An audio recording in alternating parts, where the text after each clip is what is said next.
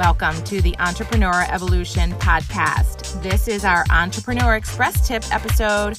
I'm your host, Annette Walter, and this is the place where I share weekly business tips in 5 minutes or less to help you regroup from your week and prepare to launch into next week.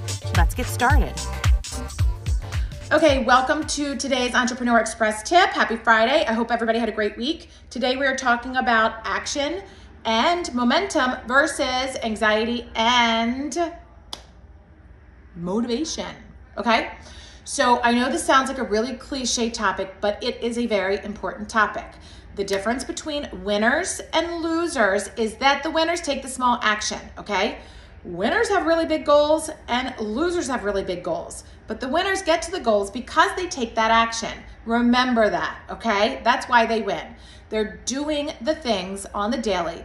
They are consistently showing up with the disciplines, with the small actions. If you haven't read Atomic Habits right now, I highly recommend you read it. It will help you figure out what are those small actions to take in your world. So whenever you are swirling or having that downward spiral of emotion, you need to make sure you check yourself and be honest with yourself. You know when you are on that repetitive pattern of behavior and kind of hiding behind the emotions and not doing what you should be doing, okay? So I want you to call yourself out and I want you to take action, whatever it is. Maybe it's picking up the phone to call somebody and asking for help. Maybe it is writing. Maybe it's, just sending that email, whatever it is, okay? Maybe it's signing the big document that you've been thinking about for a while. Whatever it is, go for it. Take the action. Action gives you clarity, okay? And it gives you confidence, which is even better.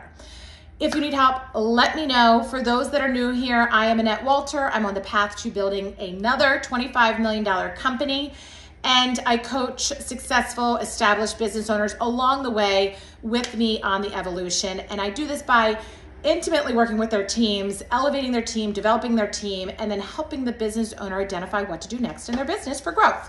So that's me in a nutshell. I hope you're doing well. Let me know your thoughts. I love all the DMs and I love all of your feedback.